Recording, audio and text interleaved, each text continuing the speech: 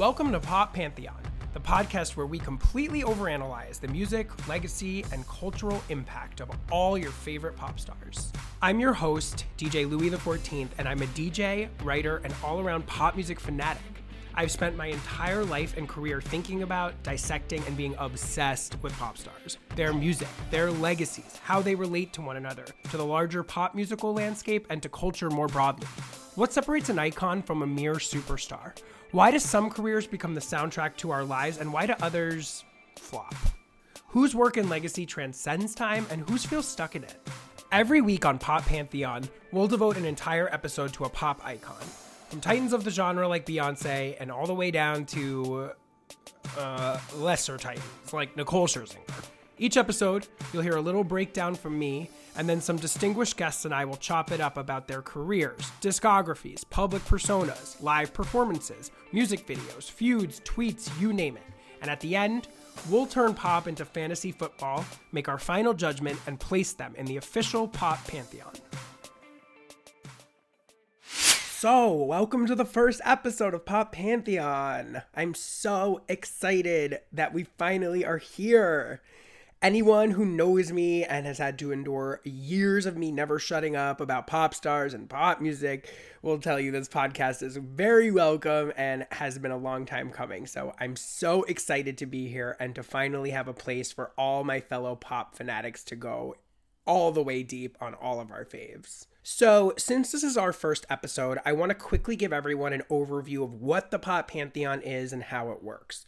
For the sake of brevity, I'm going to breeze through it a bit here, but if you want a more in-depth breakdown of all the tiers in the Pantheon, please head over to our brand spanking new Instagram at Pop Pantheon Pod, which has a super fun graphic describing all the tiers. And, or you can scroll back to the Pop Pantheon Tiers minisode. It's right below this one, and I go into major depth there on each tier. But for now, here's a quick tour of the Pantheon. The Pantheon is essentially a list of 5 tiers I've created to help sort out the world of pop stars. So you can kind of think of it as like a definitive ranking of sorts, and it's also going to be the grounds for debate on each episode of the podcast between my guests and I. So, for instance, I might think Kesha belongs in tier 4, the working class pop star tier, but my guest is more certain that she's in tier 3, the superstar tier, and we're going to have to hash that all out. Okay, so at the tippy top of the Pantheon, you have tier 1, the icon tier. In the icon tier are the institutional pillars of pop music. These are like the legends amongst legends, the gods of the genre. Artists we know by one name and whose work is embedded in the very fabric of what we think of as pop. This is your Michaels and your Beyoncés. Admission to tier 1 is extremely exclusive, so once we decide you're in, you literally can't get out. Tier 1 is like the gilded prison of pop. Everyone we put in tier 1 is the level of iconic where literally nothing they do, musically or extra musically, could change their tier 1 status. Next up is tier 2, which I'm calling the megastar tier.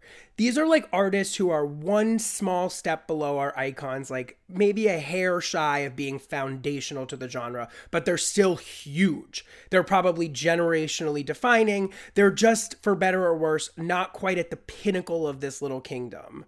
I can't say for certain like who would be here yet, but it's sort of to give you a lay of the land where the Gagas and Janets and Justins, Timberlake and Bieber might be. After the megastars comes tier 3, which I'm deeming the quote-unquote mere superstars. This tier is twofold. So first you've got your sort of big deal up-and-comers who are early in their ascent but having a huge impact on culture right now. Billie Eilish would be the main person that would come to mind in this tier. We still don't know how things are going to shake out long term, but they're absolutely culturally saturating this current moment. And then secondly, in tier 3, and I'm sorry to all my fellow millennials out here, are many of our faves who had a big moment, maybe a few big albums and a solid number of hits, but are clearly past their prime and have markedly receded in public consciousness. And I mean this with love from the bottom of my heart, but this section of tier 3 is for the Katy Perrys of the world. Okay, so next up is tier 4, what I call your working class pop stars. Like tier 3, this has 2 separate tracks to it. First, it's what you might call one-album wonders, like Nelly Furtado or Paula Abdul. These are folks who had maybe 1 to 2 big albums, a series of hits, but that was kind of it. And then secondly, in tier 4, we have your blue-collar pop stars. And these are the ones that sort of consistently churn out successful material, but never really have a major breakthrough moment. I don't want to get ahead of myself, but examples of this might be Selena Gomez or Shawn Mendes. And finally, we've arrived at tier 5, everyone else, which I realize is kind of a broad category, but it's my podcast and 5 felt like the right amount of tiers. Tier 5 is where we have everyone from one-hit wonders to people who had a lot of hype but never even really had a big song. And finally, most interestingly in Tier 5, we have what I like to call niche legends, who are pop artists that are not really part of the mainstream convo per se, but persist with a very dedicated, often gay cult following. So this is the category for your Charlie XCXs and your Carly Rae Jepsons, etc. All right, so that's the Pantheon. If you're still a little confused on how this works, that is totally understandable and fine. This will all make more sense, I promise, as my guests and I debate all of these artists, as more episodes come out. And again, if you want to pause this and either hit up our Instagram or hit play on the teaser for a little more context, please feel free. You do not need to, I promise. And one last piece of housekeeping before we get into this week's episode. I just want to say up top a disclaimer here that none of this is a value judgment about whose music is best. It's not meant to be about stan wars or dragging artists for sales figures or any of that. I'm very much not interested in any of that. I personally love and stan artists in every single one of these tiers. And I'm simply trying to create a way to talk about how history frames these people and their work, and to create a forum, I guess, to get really deep on the relationship between pop music and culture writ large. Okay, so with all of that said, let's get into it, shall we? Our debut episode is about our current reigning pop princess, Miss Ariana Grande. I'm so into you, I can barely breathe. And all I wanna do is to fall in thee. Ariana Grande is a pop star who I'm fairly certain most of you need no introduction to, but I'm gonna give one anyway. She's our reigning queen of pop du jour, currently in what musical scholars might refer to as her imperial phase, which just means a short-lived, super potent period in a pop star's career where everything they do, just by dint of their current vice grip on pop culture, and regardless of quality, is successful. Basically, Ariana could sneeze at this point and it would probably go top 10. That's where we're at with her career. Known for her formidable singing pipes, which harken back to the great pop divas of the 80s and 90s, Ariana began her career as a Nickelodeon star before releasing her debut album, Yours Truly, in 2013. Coming on the tail end of the EDM pop boom that personified the late aughts and the early 10s, Yours Truly arrived like a corrective of sorts in that it was a commercial, glossy pop album, but one whose references to like the chill pop and B of the mid-90s and the doo-wop and girl group sound of the 50s and 60s helped it serve as like a bit of a tonic to the dance floor slammers that most pop stars were releasing at that time. Back in the time.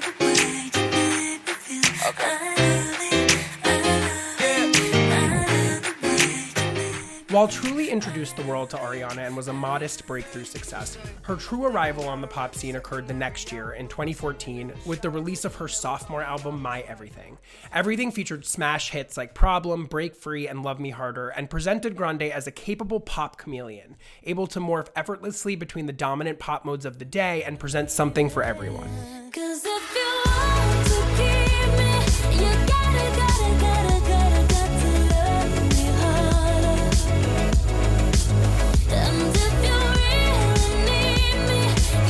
Following the release of her third album, Dangerous Woman, in 2016, Ariana elevated her pop stardom significantly with the 1-2 punch of 2018's Sweetener and 2019's Thank You Next, which were released just 6 months apart from each other, and both found Ariana experimenting with and refining her sound, which at that point was a mix of hip hop and R&B fluent pop records that focused on intricate cadence rather than belting, and lyrical content that was centered around healing, self-care, and overcoming tragedy. Right now, I'm in a state of mind. I wanna be in like all the time. Ain't got no tears left to cry. So I'm picking it up. I'm loving, I'm living, I'm picking it up. I'm picking it up. I'm loving, I'm living, I'm picking it up. I'm picking it up. I'm loving, I'm living, so we turn it up. Yeah. Both of these albums also coincided with growing public interest in Ariana's personal life. Prior to Sweetener, an Ariana concert in Manchester, UK was attacked by a suicide bomber, killing around 20 of her fans and creating a swell of public goodwill around her. Soon after, she entered a high-profile whirlwind relationship with SNL's Pete Davidson, which became an internet sensation. Later, just following Sweetener's release, Ariana broke up with Davidson and mourned the untimely death of previous boyfriend, rapper Mac Miller. All of this, the public's interest in her personal life, and most importantly, the way she effectively incorporated and reclaimed those narratives in songs like Thank You Next's title track, came together to turn Ariana from a mere pop star into the musical sensation of the moment. Thought I'd end up with Sean, but it wasn't a match. Wrote some songs about Ricky, now I listen and laugh. Even almost got married, and for Pete I'm so thankful. Wish I could say thank you to Malcolm, cause he was an angel. One taught me love, one taught me patience, and one taught me pain. Now I'm so amazing to have loved another. Over her 6 studio albums, Ariana has sold over 54 million digital singles and 7 million albums in the US alone. She is the most streamed female artist on both Spotify and Apple Music. She has amassed 67 chart entries on the Billboard Hot 100, the 4th most entries for any female artist ever, including 5 number ones and 18 top 10 hits. On the week Thank You Next was released in 2019, Ariana became the first solo artist to occupy the top 3 positions on the Billboard Hot 100 simultaneously.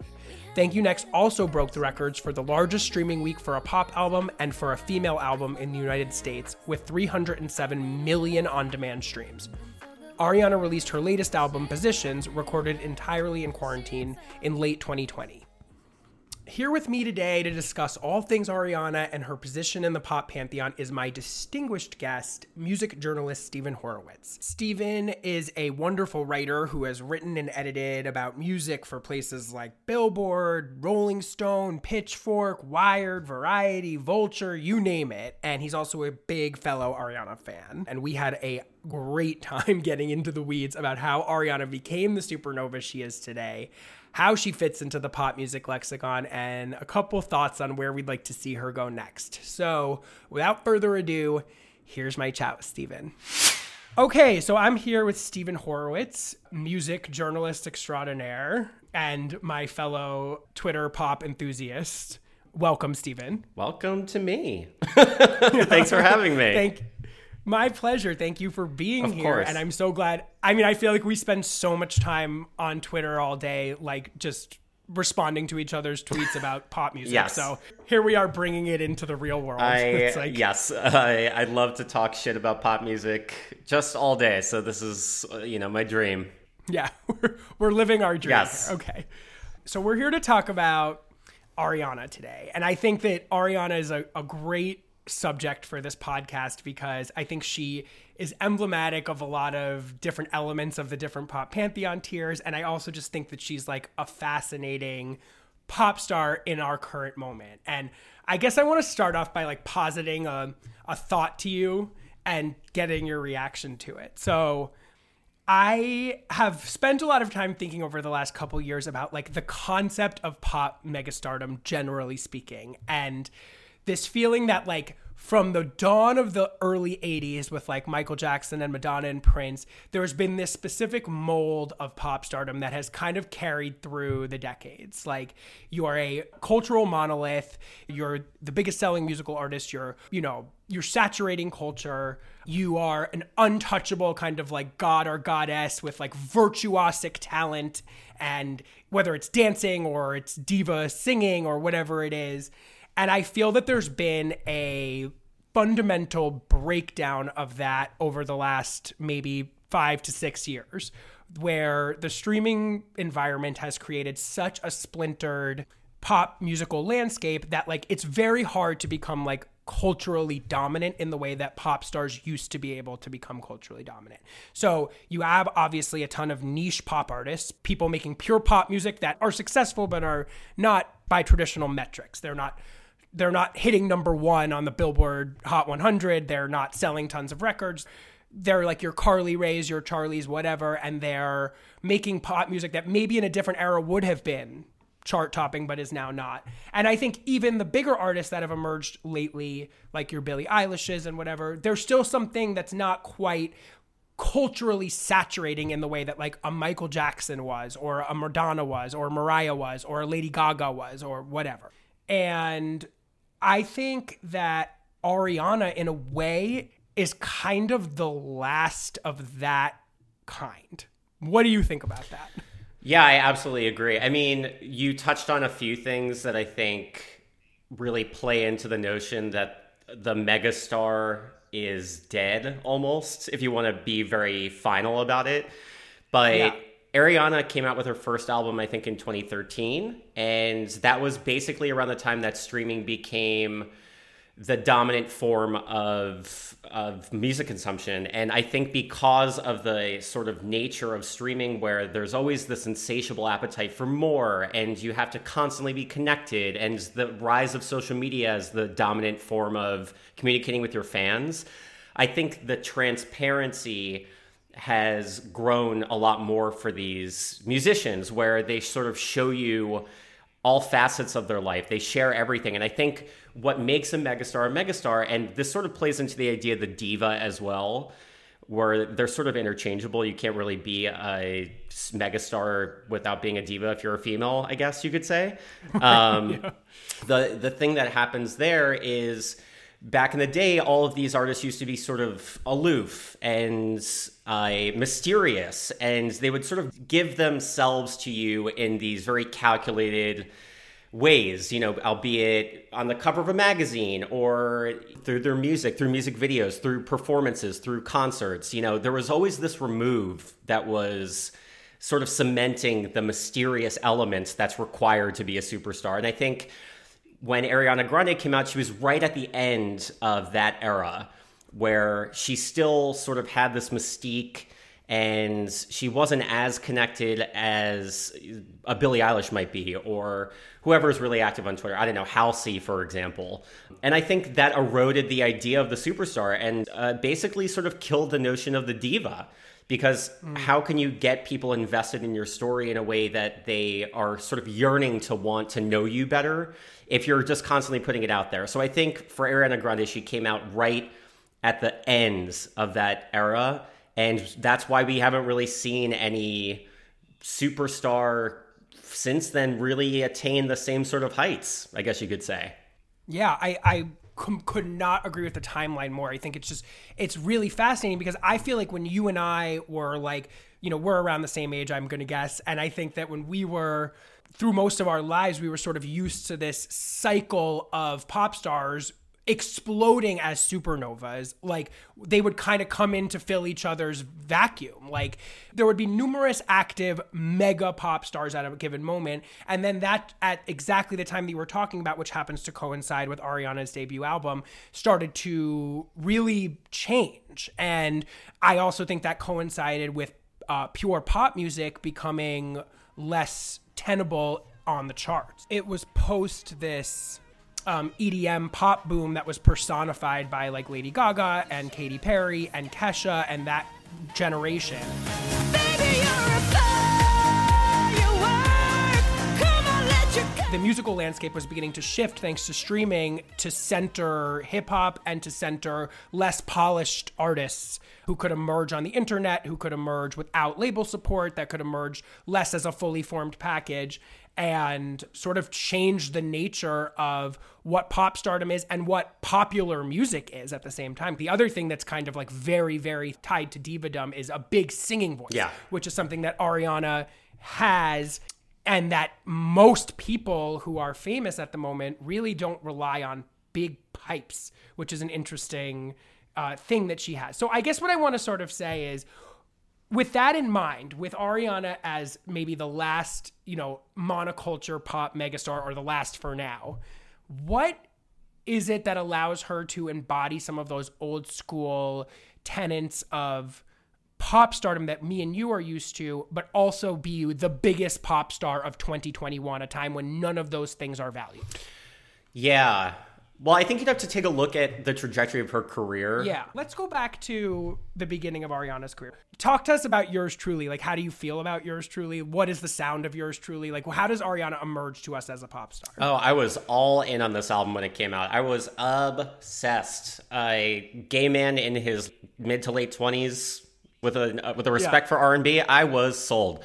Well, basically, when the album came out, she worked with a few producers pretty regularly on that. I think Babyface was one of them. That was the most exciting part of it. Oh, I know. I was like, oh, she is like going to revive like the sound of Toni Braxton, Mariah Carey in like 1993. Sure.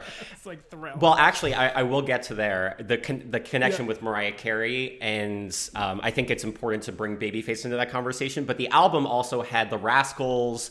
Leon Thomas III, I think, was in that, and she worked with a few other people. But the sound of the record itself was very innocent, and it was fun, sweet pop with a lot of R&B underpinnings.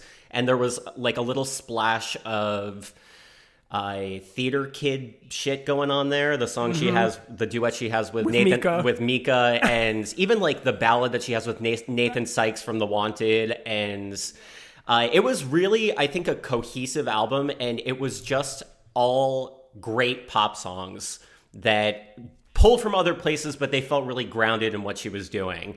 And the reason that I wanted to tie Babyface to Mariah Carey is that Ariana played from the same playbook that Mariah did too, and you could hear it on the singles right there, and the way she sampled these classic hip-hop records, which Mariah, that's part of her bread and butter. And, of course... They were Big Pun, Still Not a Player, On the Way, and... Crush on You. Right there was Crush on You. Yeah. Right. Yo, I be buying V's, so all my girls be eyeing C's. Coming backstage, dying to get pleased. You got me, I rock the Versace and linen. While you spotting, grinning with a bunch of foxy women. While you speedball with cars, that's the party. Put your hands up. Put your hands up. So hip-hop is now emerging as the center of pop music at the same time as Ariana is emerging as a big pop star. But Gaga and Katy, no matter how hard they tried to like dabble in that trend, whether we're talking about Dark Horse or we're talking about the like Jewels and Drugs. I was just thinking of that horrible song. Never should we speak of it again. Like there was no authentic fluency with that, and it was really embarrassing. I thought in some. I would agree too. I mean, Dark Horse obviously was a #1 hit, but I think it didn't feel genuine in a way that Ariana Grande really sort of fluidly moved between pop and hip hop, and I think because she takes a lot of cues from R&B in terms of her vocal stylings and the musical elements of her music, and also the people she works with. Totally, there was something special about Ariana version 1.0 in terms of her being an antidote to the EDM of Gaga and Kesha, and being so able to converse with hip-hop music in a way that didn't feel awkward. But I think one of the other things that's really interesting about that period, and speaking to our earlier conversation, is that even though she arrived on the pop scene and she was, a buzzy new pop artist, that era and the first few albums, it felt like she was big, but it wasn't like that 09, 10 era of Lady Gaga where it was like you could not turn a fucking eye in any direction and not think, see, talk about Lady Gaga. That's what pop stardom used to feel like to me. And I remember thinking at the time, like, okay, she's big. She's clearly primed to be the next big thing, but it doesn't feel that big. The moment things clicked into place was in 2018, she releases Sweetener, which is, you know, a huge kind of rejiggering of a lot of her sound. What do you think about Sweetener? I totally agree. I think the first 3 albums were very solid albums that I don't think really are out of step with each other musically. I think we witnessed the first 3 albums of her becoming a woman, like a woman in full bloom sort of thing. And some other artists like Britney and Christina did it from album 1 to album 2. You could say the same thing about Justin Timberlake becoming like a man from a hot teen heartthrob sort of thing. So I think, like you said, I very much agree that Sweetener is the first album where it sounded like, oh, this is not an album that could be sung by another artist. The first 3 albums, I think you could disseminate those songs through pop music songwriting camps, and Rihanna could snatch one. Right. And Sweetener felt like an actual mission statement. And I think when you actually look at what she's singing about on the record too, this is the first moment where it feels personal, where she's actually writing about the things that are affecting her in real life. An important insert would be that Sweetener followed the bombing of her concert in Manchester, where 20 of her fans died in a terrorist attack. And it was the beginning of a very important part of Ariana's career where her personal narrative became a huge piece of pop culture fascination outside of her music. So it was the culmination of that Manchester bombing paired with the fact that she entered a high profile relationship with Pete Davidson from SNL. Those coincided prior to the release of Sweetener, and I think that upped the interest in who she was as a person and also put the impetus on her to be more personal on that album. 100%. I think the events that led up to this album really dictated the direction of it, and I think she accomplished it. I mean, I'm looking at the track list for Sweetener now, and I remember when it came out, I still remember where I was when I first listened to it, and I don't think you could really say that about a lot of albums, which I think means that it has a big impact when it's able to do that. I think there are some really bad songs on this record, personally. Yeah, but it did achieve a certain thing, which is it gave her personality, and it gave her an infusion of who is this person into her music in a way that it hadn't been before. And the other thing that I think Sweetener introduced that I think is going to be key to the moment that's about to follow that really cements her as like a superstar and maybe the last superstar, which is the next record, is I think what crystallizes on Sweetener is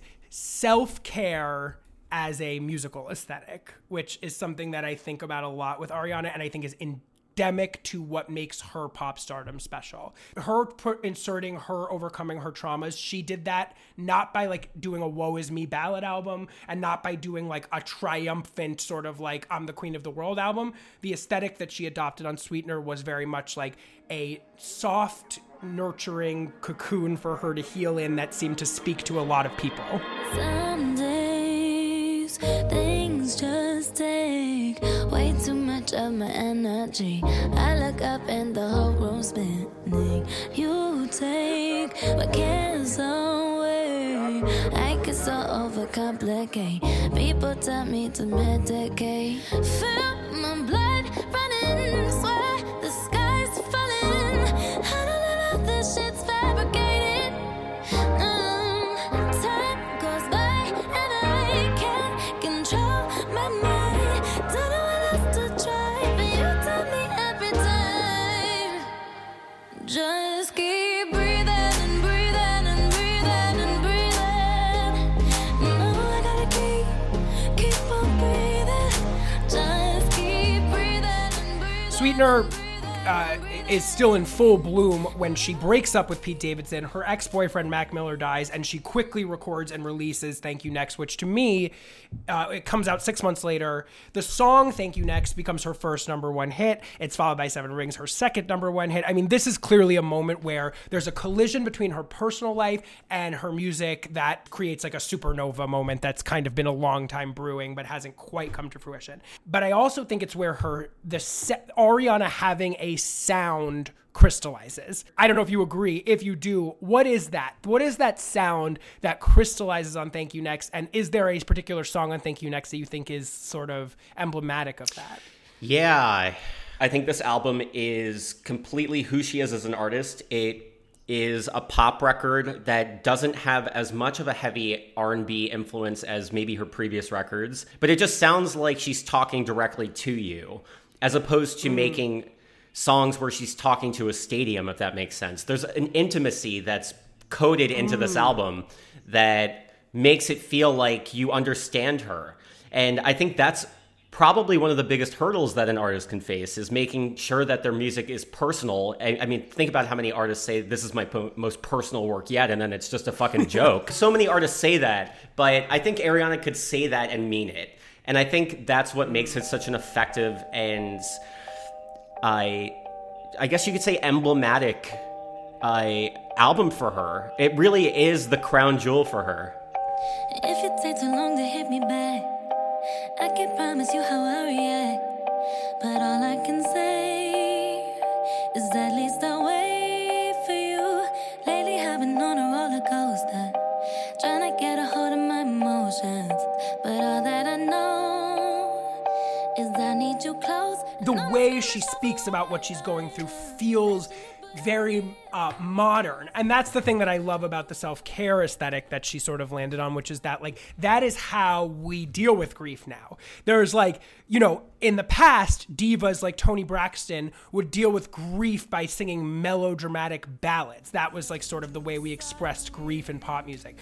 What Ariana landed on Thank You Next, and I guess Sweetener to a certain degree, is that the way she let us into her world felt so 2018. And I think that was part of why that record worked so well. And I also just think sonically, I think to sort of position us again, now we're in 2018. I mean, big tent pop music there is none. I mean, at that point, it sort of feels like Ariana's the only major pop girl that's like having a hot streak right then.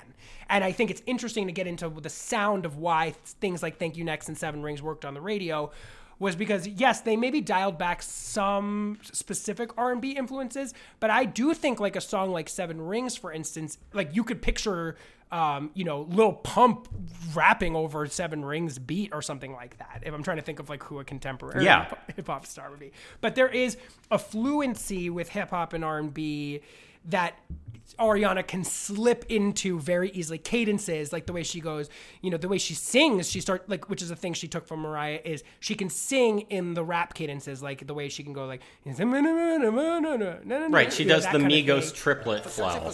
Medusa head on me like Illuminati. I know that you like it. Versace, my neck and my wrist is so sloppy. Make it all back in one loop. Give me the loot. Never mind, I got a juice. Nothing but never we shoot. Look at my neck, look at my neck. Ain't got enough money to pay. I guess one thing that I just really do want to touch on really quickly with you, which I know we've talked about in our pre-roll emails here, which is that like Ariana is a non-black female artist who is very, very fluent in hip hop and is able to incorporate that into her music in ways that other artists get a lot of flack for. We talked about Katy Perry. We talked about Lady Gaga. Why is that? Yeah, I gave this a little bit of thought.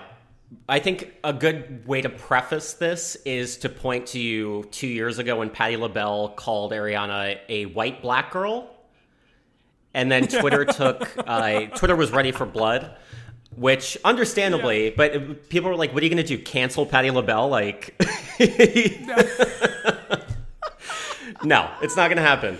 They would try. I'm sure. These days, maybe it would be a different story. But 2 years ago, different playing field. But I think to your question about her sort of getting this pass to sort of dabble in hip hop and really draw from R&B, I think it really comes from a place of her reverence. She's not just Miley Cyrusing her way through this era for an album. Like, she's incorporated this into all of her music. She does it flawlessly, and she doesn't do it to the point where it feels like it's overt appropriation. And that's a very... I was going to say that's a very dangerous tightrope to walk down. Seven Rings video notwithstanding. I was going to bring that up too, because we talked about throughout her entire career, she's worked with Black musicians, both as featured artists, both as songwriters, both as producers. Her record label, she has this sort of enclave of people of color who she works with, and I'm sure she respects, and she helps bring that sort of influence into her music. And I think the only time where it became such a big problem was with what you said, Seven Rings. And people... Describe for us what happened in that video and what was problematic. It was like a house party.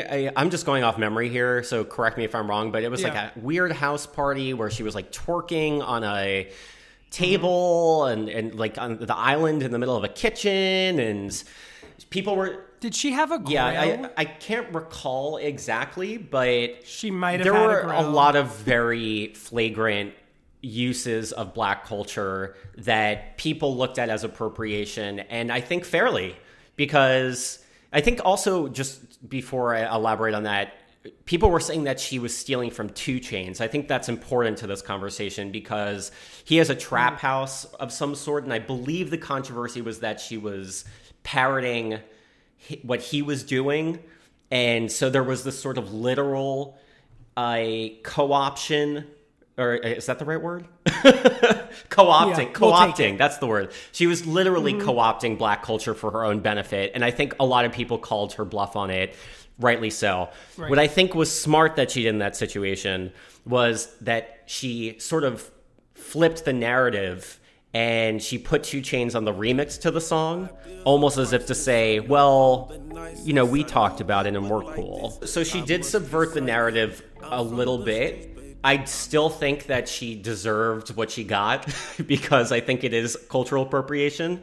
But I think for the most part, for the rest of her career, like I said, it comes from a place of respect and reverence and love for the art form, I think, is what a lot of it boils down to. And it's the root of her vocal talent. Exactly. Like, she is a soul and R&B singer. It's so obvious. Like it's to your point. It's like, it's not like watching Miley Cyrus, who is so not endemically an R&B singer, attempt to like twerk and do hip hop. It's like, or watching Katy Perry, who could not be like further from anything having to do with hip hop music. She's a white Christian girl who like has like, if anything, I guess a rock oriented voice. Ariana's voice is like so rooted in soul music, in my opinion. Okay, so that gives me to my one of my last questions for you, which are, I know you're a big fan, so can you put the audience on to some like great lesser known Ariana records that you feel like are things that we should know about? I thought you'd never ask. There are some songs that immediately came to mind. There's a bonus track from My Everything called Cadillac Song, and I think it was released on like a Target edition in Japan or some shit. It is, I think, probably my favorite song by her of all time. I think it's her singing over this sort of 50s, 60s Motown indebted sample, and I think what I like about her later work is, like I was saying, her vocals are very subdued, and something about that song is it's so textured. You can picture, she sings Ride Around in My Cadillac, and it's like a love song, and you could just picture her in this like black and white music video, and it's so visual. And anyways, that's a song that everyone, look it up on YouTube. It's floating around on there. And then she has a SoundCloud that she 4 years ago used for like 5 minutes, and there are 4 songs on there, one of which is, they're all like remixes of songs essentially, or like different versions of songs she's put out, but one of them, you should look it up, it's the OG Honeymoon Ave, and it's with the Dap Kings, who did a lot of their most notable work with Amy Winehouse for Back to Black and Mark Ronson, etc. Anyways, it's a livelier version of Honeymoon Avenue for those of you who go back to the Yours Truly era.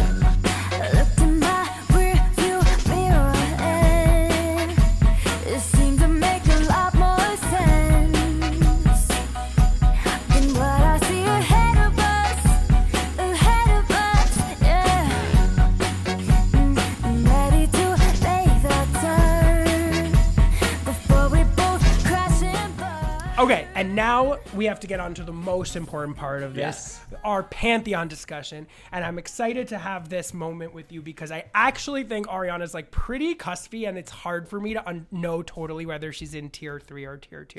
So just as a quick refresher, tier 3 is for like, in Ariana's sense, is for like contemporary pop stars who are having their moment right now. They're huge. Anything they drop at this moment would be gigantic, but we're still kind of in the first swing of their career.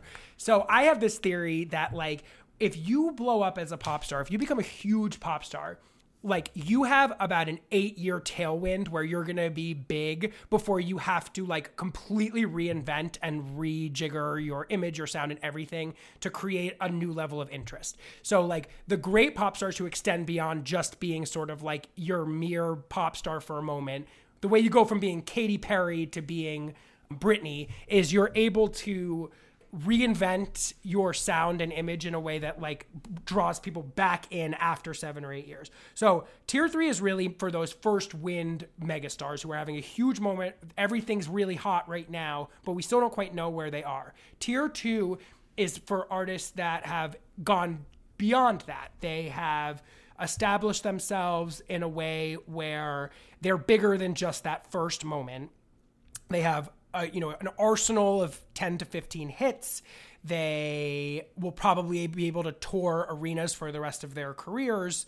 Even if they, don't have hit any more big records, their legacies are somewhat set in stone, that kind of thing. So my question is, if Ariana stopped making music right now, right? This was it. Let's say we never heard from her again.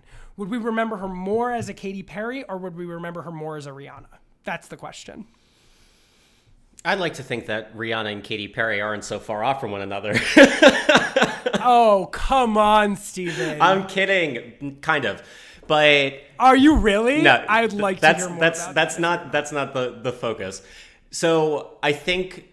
But I mean, I guess just to clarify, what I mean is that I think Rihanna has 10 to 12 years of hits. She's reinvented her sound numerous times. Her image has been reinvented numerous times. Yeah. She could never do anything else again, and I think we'd have a complete legacy to a certain degree. Yes, I absolutely agree. Katy Perry should take that note too.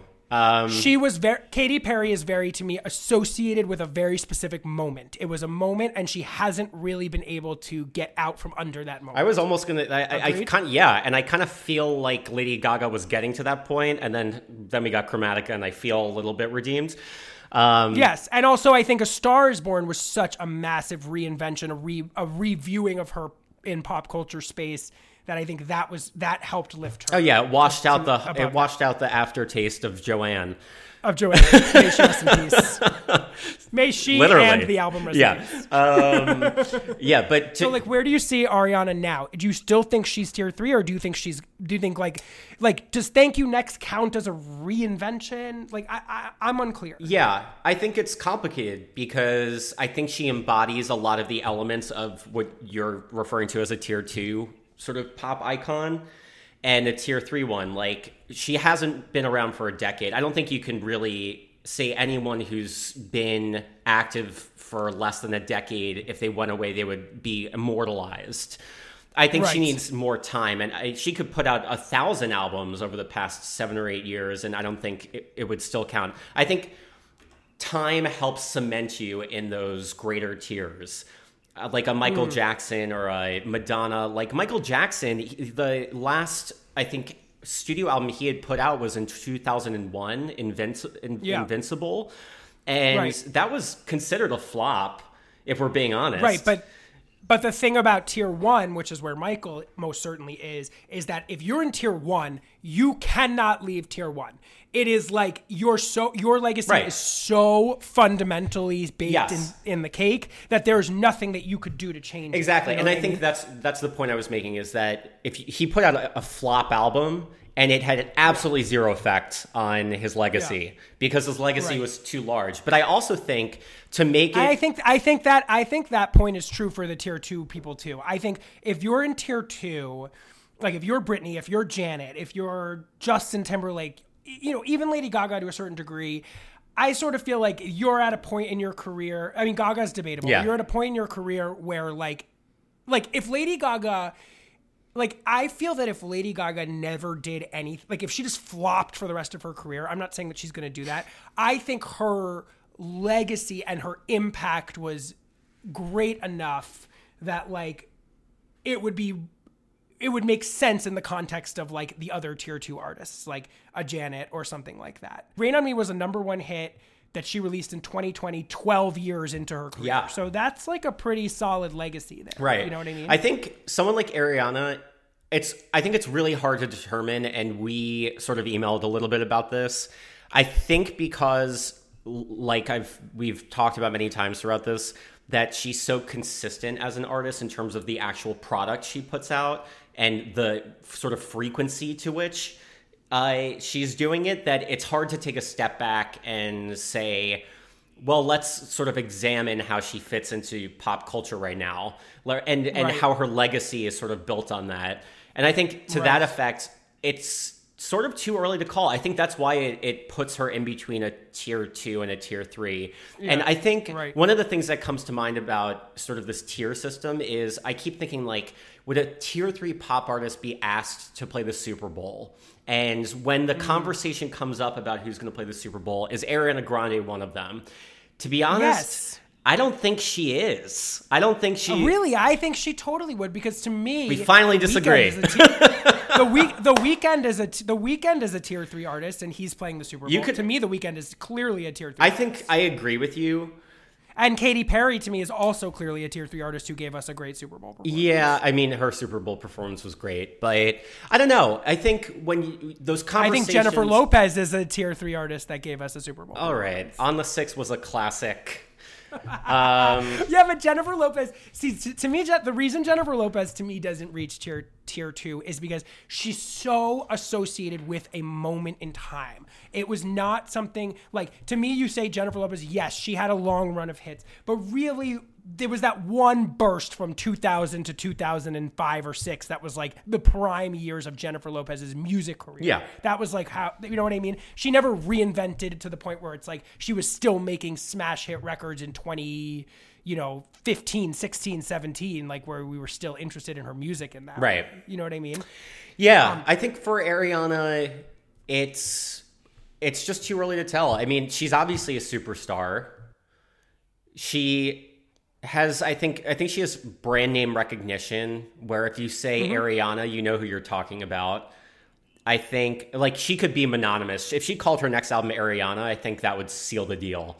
And if it was good. It was good. This is my thing. This is I think you're right. I think Ariana's still tier 3, but of the current batch of tier 3, like the ones that are really bubbling, to me, she has the greatest potential to make the jump. 100%. Whereas like somebody like, cause she's so huge at the moment and it's built and yet has also been around for a while. Yeah. That's, I think Katy Perry is a good, just contrast her because Katy Perry's someone whose biggest moments were her first moments of superstardom.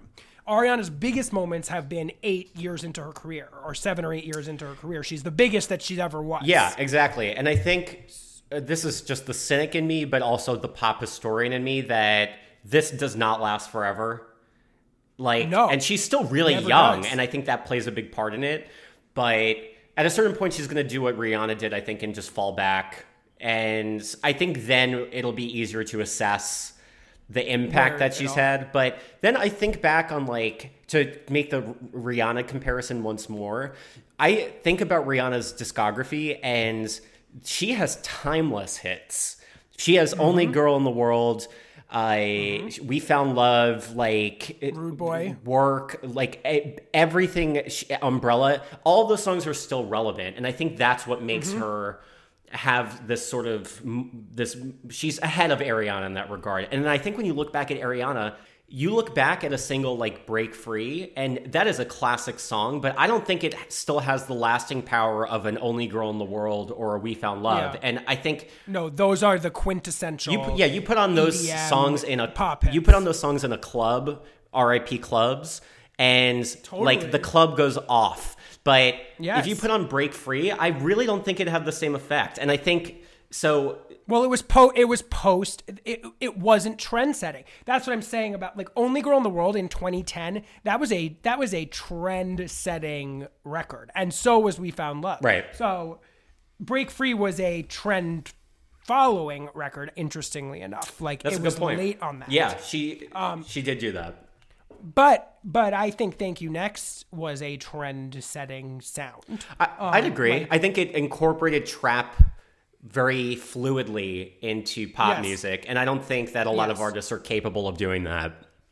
And I think we are going to see in the next couple of years a lot of artists that try to play on the formula that she landed on with that record. Yeah, 100%. And all right, yeah. So I guess it's like, I think we're really at an inflection point. I really do feel like in terms of ranking her in the Pantheon, what comes in the next 2, 3, 4 years is going to determine whether she's kind of a more like solidly tier 3, which is like a very respectable tier place to be, or if she kind of elevates to that next level in that sort of rarefied group of people that are able to sustain interest and sustain, many phases of their career and reinvent themselves in that way. It's fucking not easy.